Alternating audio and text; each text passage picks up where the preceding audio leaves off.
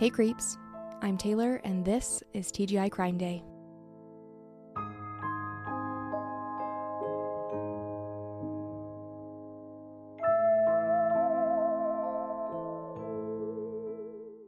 Hello and welcome to TGI Crime Day. Today I am talking about the unexplained death of Lauren Smith Fields. I have actually wanted to talk about Lauren's case for a while, but I was really hoping that by now there would be more information and answers, but unfortunately there isn't. So we are just going to talk about it and what we know right now. Right from the top, just going to be open with you right now. This case pisses me off. The officers involved in this case should honestly be ashamed of themselves for the way they handled the entire thing, and I cannot believe that this is the reality that people face when they have a loved one that goes missing or that is murdered or dies under mysterious circumstances. But that is why we need to talk about it, so that this does not keep happening to Black women in this country. Unfortunately, we have a very long way to go, and that is why we have to talk about these cases where Black women die under suspicious circumstances, because it's brushed off, it's not talked about, and the difference between how missing and murdered white women and their families are treated, and the difference between that and how missing and murdered Black women are treated is disgusting. So, before I go on an hour-long rant, quick reminder, make sure that you are subscribed on YouTube or on Apple Podcasts or Spotify, wherever you get your podcasts is great. And also, you can send me your case suggestions, your own personal true hometown stories, or spooky stories. Since we are coming up on Halloween, I would really love to do an episode and share your ghost stories. So, send those to me, tgicrimeday@gmail.com. Super easy. It's just the name of the podcast at Gmail. Yes, I've said it enough times. Also, I did want to say a quick thank you for listening to or watching the last episode I did about Jared Bridegan. I know his family and friends really appreciate the support, and I hope that you will share Lauren's story as much as you shared Jared's. Every voice helps keep these cases going, and as I have said many, many times, we know that public attention gets these things moving in a lot of these cases. So, keep talking about it, keep sharing. All right, enough about me. Let's talk about Lauren Smith Fields. Lauren was born on January 23rd, 1998 in Bridgeport, Connecticut to Chantel Fields and Everett Smith. Lauren graduated from Stamford High School in Stamford, Connecticut and was attending Norwalk Community College with plans to become a physical therapist. Lauren loved fashion, she loved to travel, and she was very close with her mom. Her mom, Chantel, shared a memory of going on one of their mommy-daughter dates to get their nails done, and she said that Lauren always chose long acrylics with really intricate, fun designs. Chantel said that everyone at the salon loved her and added that Lauren was very bubbly and she was a hugger. I also read that Lauren loved working out and her favorite thing to order when she got coffee was a matcha tea. Chantel also said that Lauren had these little notes around her mirror with goals written on them, including finish college and become a physical therapist. Lauren had a lot of goals and dreams that she was working toward, and she was determined to make these things happen for herself. On December 14th, 2021, Chantel started to get worried when she hadn't heard from Lauren. Eventually, she sent a text saying, "Are you okay? Please let me know." More time passed without getting a response from Lauren, so she decided to go to Lauren's apartment to check on her. It was very unusual for Lauren to ignore her mom's calls and texts. Chantel took Lauren's brother with her to Lauren's apartment in Bridgeport, and when they got there was a note on the door that said, quote, "If you're looking for Lauren, call this number," end quote. The number was for the landlord, who said that he would meet them downstairs. Lauren's mom and brother waited by the car, and I can't imagine all of the thoughts that had to have been racing through their minds by that point. The landlord came down and delivered the news to Chantel that Lauren had been found dead in her apartment the day before. The landlord, not the police, informed this woman that her daughter had passed away. Chantel said, quote, "I started panicking. All I could do was just stand there like I was frozen. I could not believe what he was telling me, that my baby was gone," end quote. Before Lauren's family even found out about her death, the police started absolutely ruining every single step in this case. The police work, if you can even call it that, surrounding Lauren's death is a joke. Honestly, it makes my blood boil. Let me explain before I get ahead of myself. So, the landlord gave them a number for the detective in charge of Lauren's case, and when Chantel called to find out what was going on, she was given very little information and then basically hung up on by this detective. Let's address this first. When someone dies, it's the police's job to notify the family, period. That's basic, bare minimum entry-level knowledge, no?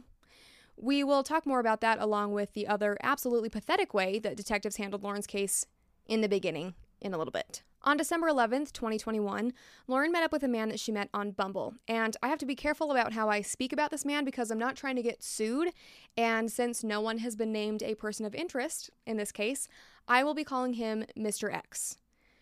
quick Google will show you his name and photo, just saying. Mr. X is a 37-year-old white man that Lauren connected with on Bumble, and they talked back and forth for about 3 days before meeting up. Mr. X went to Lauren's apartment for a date, and according to him, they had food, drinks, played games, and started a movie. Mr. X told investigators that Lauren went outside to meet her brother for a few minutes, and then when she came back, she went into the bathroom for 10 to 15 minutes. When she got back from the bathroom, they continued the movie. Lauren fell asleep, so he carried her to her room and fell asleep next to her.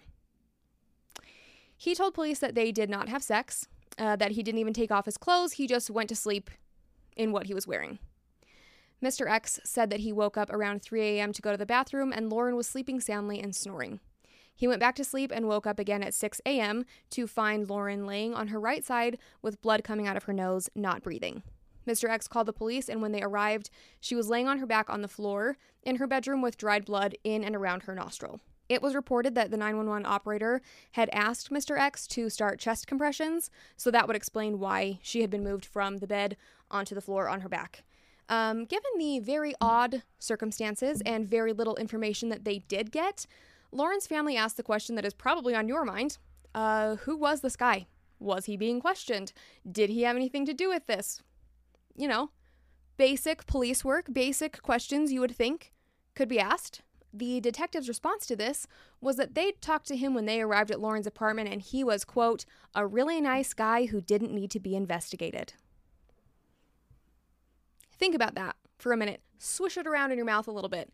In what world should the last person seen with someone who mysteriously dies, when would they not be investigated because they, quote, seem really nice? Yeah. You know who else seemed really nice? Chris Watts and Scott Peterson and Brian Laundrie. That's not enough of a reason not to do a basic police interview. Sorry, it's just not. So, after letting this guy skip off into the night, police didn't even bother to notify Lauren's family of her death. They had to find out from a note left by the landlord that something was wrong. When detectives were confronted on that horrible fact, they said it was because they had Lauren's ID and passport from her apartment and didn't need her family to confirm her identity. Lauren was given no dignity, no respect, and not 1 ounce of sympathy from these detectives, and it disgusts me. Let alone this family who lost their loved one in a tragic, unexpected death. Lauren's family had to beg police to investigate further, which should never have to be done. The police barely even did a walkthrough of Lauren's apartment to search for anything that could be of a forensic help. For 16 days, Lauren's family tried to contact Detective Cronin, who was the lead detective on her case, and couldn't get him to respond. And according to her family, he eventually told them to stop calling and hung up on them. So finally, Lauren's family decided to go into her apartment on December 6th, and they found blood on her sheets, a pill on the ground, and a used condom, after Mr. X told them that they had not had sex. They also saw the glasses that they'd been drinking out of in the apartment that the police could have taken to get tested to see if Lauren had potentially been drugged. The apartment, in fact, didn't look like anything had been done at all to process the scene. So again, Lauren's family called and basically had to demand that a detective come down and process the apartment. And if I understand correctly, Detective Cronin was not the one who showed up. It was a different detective who essentially told Lauren's family that Detective Cronin had been removed from their case because he didn't know what he was doing and had screwed up. So that doesn't give you a lot of confidence, does it? This detective also insisted that each member of Lauren's family had to give a DNA swab before they could move forward with the investigation. Chantel said that they basically treated them like suspects and insisted that they would not move forward with the investigation until they had the DNA from each of them. Lauren's family was frustrated by this, but of course willing to cooperate so that things could move forward. And they were frustrated, rightly so, because they were being treated like suspects. And now, all of a sudden, these detectives are saying that they won't move the case forward without their DNA, when they didn't even bother to collect the DNA from the scene or from the last person seen with Lauren. Again, not a police officer, but any old Googler would know that these are base level, bare minimum things that should have been done. I'm not sure where that evidence ended up at this point, but at least in the first few months, and from what I've seen, nothing really happened with it. Who knows if they even entered it into the investigation, however that happens, like evidence processing or whatever. That used condom sure would answer a lot of questions, wouldn't it? Depending on whose DNA was in it, because it would answer some questions about what actually happened the night that Lauren died. But no, it's not being processed and it has not been sent for DNA testing as far as I have read. So a quick recap. Mr. X, a 37-year-old white man, goes on a date with Lauren, a young, beautiful black woman. She ends up dead, and this guy gets to just go on his merry way. You're kidding yourself if you think that this situation would have played out the same if this had been a young white woman and an older black man, no matter how nice and how polite that man had acted toward police. And I know it's hard to hear this sometimes, but there is simply no room to tiptoe around the fact it's reality, and acting like it's not is not going to change anything. I'm sorry, I feel like I'm talking really fast because I'm frustrated. Oh, okay. If the police thought that Lauren's family and loved ones were going to go quietly and move on, they were wrong. Her loved ones joined together to get justice and started making a lot of noise about what was going on and how they were being treated by the police department. The family's attorney, Darnell Crossland, said, quote, "We thought that from the beginning there was foul play here. When you launch an investigation, that investigation must start with and include the last living person that reported the death of the other person." End quote. So there you go. Not just my opinion, you've heard it from a lawyer. Darnell Crossland seems amazing, by the way. I've seen quite a few interviews with him, and he seems like he just is out there kicking ass and not letting anybody tell him what's what. It's really nice to see someone on the side of the family in this situation. Also, really quick, I understand that people are innocent until proven guilty. That is a thing. And we cannot automatically assume to know what happened in a situation like this. However, the last person seen with someone before their strange and untimely death should always be questioned and investigated. And if that person is innocent, then it shouldn't be a problem to do a basic questioning and follow up. And if that person had nothing to hide, you would think at the very least they could reach out to the family and tell them sorry for your loss or something, some kind of contact. And I understand this was the first time they met. I don't care. I don't care if that was the first time you met someone. Clearly things were going well because he felt that it was appropriate to stay in her bed with her for the night. And I'm sorry, but if I woke up next to someone, even if I had just met them, who was unresponsive, there would be some kind of an emotional response there. I feel like that's like a basic human response, at least one of shock and confusion, maybe even a little bit of compassion for her family. Moving on.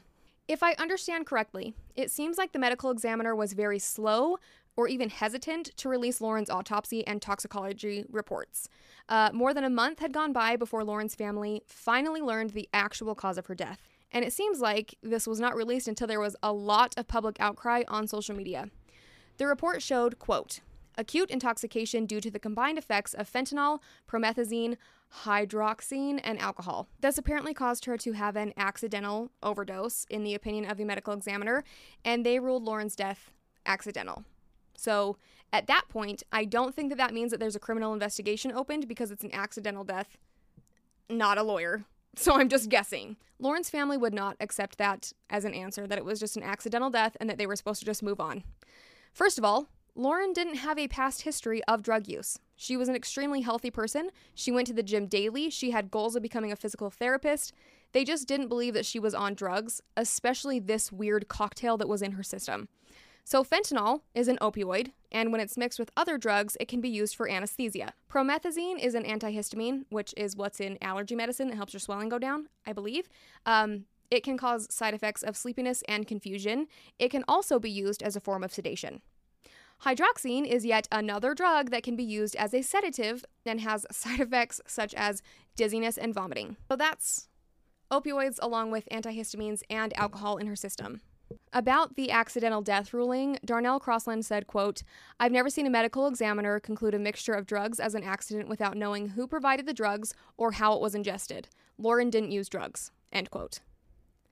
A forensic expert named Joseph Morgan said that he doesn't believe that Lauren would have had the time to develop the type of dependency that would cause her to take enough of these drugs that it would kill her. So my understanding from that is basically that he's saying it takes time to build up a tolerance to opioids and different types of drugs. And if she hadn't been taking them before this, why would she all of a sudden take enough to overdose? So if she did take them herself, why would she take that mixture and why would she take that amount? So there are a few things that Mr. X said in his initial police report that seemed to me, in my opinion, just speculation. Don't yell at me. It seems to me that he was trying to point a finger in the direction of saying that Lauren had gotten these drugs herself from her brother that night. Again, this is just speculation. Maybe he wasn't trying to accuse anyone of anything. Mr. X told the officer who arrived that Lauren had asked him for $40 to get her nails done, something that her family and friends loudly disagree with. She would never ask some random guy that she was meeting for the first time in person for money. Why would she do that? Also, the police found almost $1,400 in cash in Lauren's apartment. She didn't need your $40, dude. Mr. X also claimed that at some point they had been drinking a bunch of tequila, and Lauren got to a point where she was so drunk that she threw up in the bathroom and then came back out and started drinking. He also said that Lauren went outside in the middle of their date to get something from her brother and then returned and was in the bathroom for 10 to 15 minutes. Lauren's brother clarified that he didn't drop anything off. He was actually there to pick up a basket of clean laundry. Her brother also said that Lauren didn't seem weird to him at all. Not drunk, not even buzzed, let alone drunk enough to the point of throwing up and passing out. Then, Mr. X said that they didn't have sex. Lauren fell asleep on the couch. He took her to bed and climbed in with her. I will let you decide if that seems appropriate or not for this man to crawl into bed with an unconscious young woman the first time they met. And yet, there was a used condom in that apartment that may or may not actually have made it into evidence. Not pointing fingers, stating facts. And each of these things can absolutely be explained if anyone bothered to investigate them. And again, if Lauren did take these drugs herself, where did they come from? How do they know she took them herself and that no one gave them to her without her knowing? That's where you would normally do an investigation. Obviously, Lauren's family and community were furious about this ruling, and they organized a march on January 23rd, 2022, on what would have been Lauren's 24th birthday.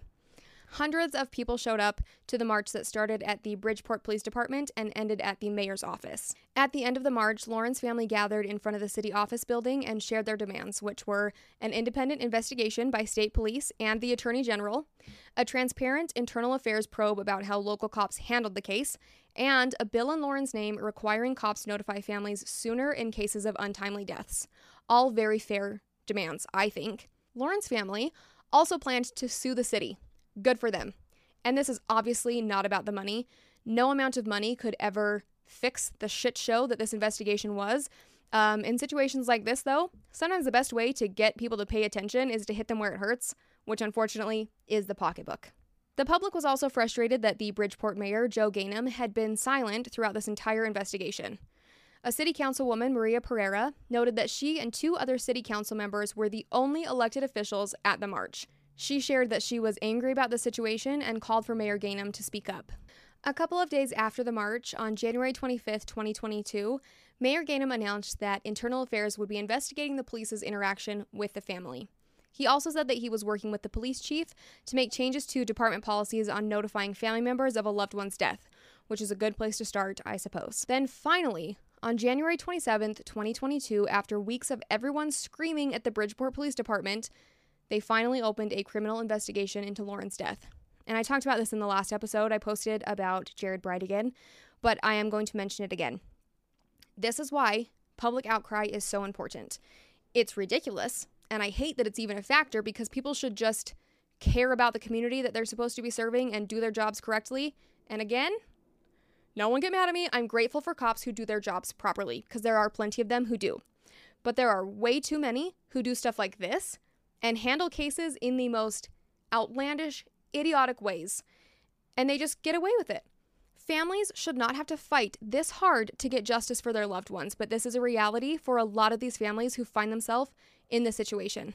A few days after his initial statement, Mayor Gainham announced that 2 detectives would be put on administrative leave while Internal Affairs looked into why they were so bad at their jobs. I'm paraphrasing, of course, but that's the basic idea. The original detective on Lauren's case, Kevin Cronin, and another detective, Angel Lano, were put on leave because they both handled similar cases with the same amount of insensitivity and absolute cluelessness. On the same day as Lauren's death, another woman, Brenda Lee Rawls, was found unresponsive after visiting a male acquaintance. Brenda was 53 at the time of her death, and she met up with a man who lived in her neighborhood. Brenda was in contact with her sisters daily, so when they didn't hear from her for a few days, they got really worried. Some of Brenda's family members went to this man's house to see if he had heard from her, and he informed them that after this date that they had, he couldn't wake her up, and she had died. He gave them the shoes and clothing that she'd been wearing, and her family was shocked that the police hadn't taken these things for evidence. They had to hunt someone down who would tell them what was going on, and when they called the Bridgeport Police Department, they wouldn't give them any answers. Brenda's family called a local funeral home who suggested that they should call the medical examiner's office, and that's where they finally located Brenda's body. Bridgeport PD didn't inform her family of her death. They literally had to do their own investigation to figure out where she was and what happened. It's disgusting that these detectives are behaving this way in these cases. Brenda's case is the reason that the second detective, Angel Lano, was also put under investigation.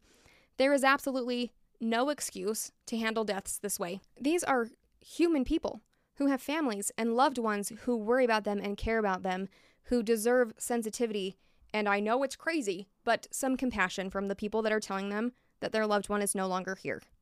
And I'm sure that no one wants to deliver the news that will devastate and change people's lives, but that doesn't mean you just get to, skip it because you don't want to do it. Of course, these detectives fought the claims made by Mayor Gainham and said that it was unjust and that there was no proof that they handled the investigation or death notifications incorrectly. On May 21st, 2022, the suspension was reversed. And I mentioned it briefly earlier, but I want to call attention to this again. Lauren's family was basically being called paranoid when they pointed out that if a member of an affluent white family had been found in this way, the investigation would have paid out very differently. From the beginning, and even now, in comparison to other cases, Lauren has received very little media coverage. And if you don't believe that racial injustice happens in these situations, I need you to check your privilege. And I'm sad to say that it wasn't until I really started paying attention to true crime podcasts created by people outside of the media that I learned what a huge gap there is when we talk about missing and murdered Black women and Indigenous women and all people of color, for that matter.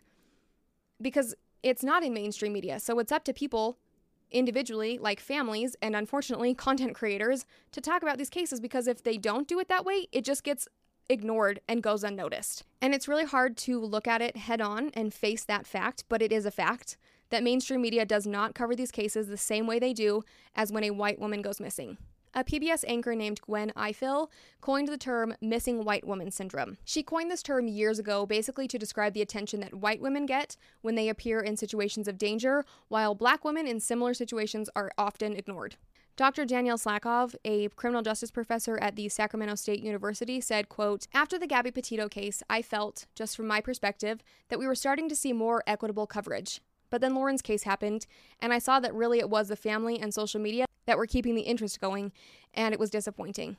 The family deserves the space to grieve, and instead they are, in this story, trying to get justice for her," end quote. What we saw in the Gabby Petito case was incredible. In fact, I doubt that any of you watching or listening to this episode haven't heard Gabby Petito's name. Before this episode, had you heard of Lauren's case? I genuinely want to know if you have, or if this is the first time you're hearing about Lauren's case. When Gabby went missing, no one was going to let it go until she was found, and there were some answers. People were demanding justice. You couldn't get on social media without seeing a post about Gabby. There was news updates every 5 seconds for weeks. And here's the thing. When people bring up the news coverage in Gabby's case versus the way Lauren's case was handled, I see these nasty, ignorant comments that are like blaming the person, saying, "Oh, so you don't think Gabby deserves that kind of coverage?" Grow up. No one is saying that. Of course, that's not what anybody means. What people are saying is that's how it should be for every single person who disappears or dies under mysterious circumstances, no matter what their skin color is. It's literally that simple. I am going to end this episode with a quote from Lauren's mom, Chantel. She said, quote, "Justice for me, for Lauren, is putting a bill in her name, making sure that the police departments do what they say they're going to do. I want justice for every Black woman, every young Black girl in this world, to make sure a woman of color, any color, whose families are going to be involved with the police department, that they have to act and know how to treat a family member who have lost a loved one," end quote. I don't think that's asking for too much. This is a very real problem that families face every single day, so I'm begging you to pay more attention to these kinds of cases. Pay attention to the way that the media handles these cases, and let's just all do better as people who are in the quote-unquote true crime community to share and support the families of every person with cases similar to Lauren and to Brenda and to the countless number of women whose families still have no justice and no answers. The louder everyone is, and the less we allow this shit to keep happening, the harder it is for police to behave in the way they did in Lauren's case because they know that someone is watching. They know that they can't get away with it. As of the time I'm recording this video, which is August 28th, 2022, there have been no official suspects or person of interest named in Lauren's case. The last update I saw was on June 7th, 2022. There is a GoFundMe for Lauren's family to hire a private investigator to search for answers in Lauren's death. And I will have that linked in the show notes or the description if you're watching on YouTube. So please donate if you are able to. You can also do a lot to support this family without having to spend a dime by sharing her story, sharing news articles about her, and sharing the GoFundMe page, and just continue to do so until there are some kind of movement in this case. The people in Lauren's life lost a really wonderful person, but Lauren will not be forgotten anytime soon, especially if everyone keeps being loud about it. Thank you for being here with me through this episode. I try to keep my rants to a minimum, but I cannot help myself in this case. First of all, there are very few articles that actually go into detail about Lauren's case and the updates since everything happened and the different things going through with the bill being passed in Lauren's name. So there's a lot of things that are kind of missing, and that frustrates me to no end. And I've said it 1,000 times, and I will say it 1,000 more if you stick around for this podcast. I'm not a newscaster. I'm not a journalist who knows how to turn off my emotions. I am an investigoogler who gets extremely involved and emotionally attached to the cases I talk about. And personally, I think there's enough cold, emotionless news reporting in the world, and giving a shit about others is cool. I'm assuming that if you have made it to the end of this video that you feel the same way that I do about these kinds of cases and about the injustices that are happening constantly. So keep being loud about it. There is a long way to go, but I genuinely believe that the more we talk about this stuff and the more aware of it all of us are, the easier it's going to be to continue to find justice for women who go missing in this country, for women who die under suspicious circumstances that are just brushed under the rug and forgotten about. No one should have that as their fate, and no family should have to fight the way that Lauren's family has to get basic detective work done. Ugh. All right, I'm going to cut myself off there. If you would like to leave a comment to also rant with me, you may do so, because this case is infuriating. It's infuriating. Okay, I'm going to cut myself off now. Thank you for being here. I will talk to you soon.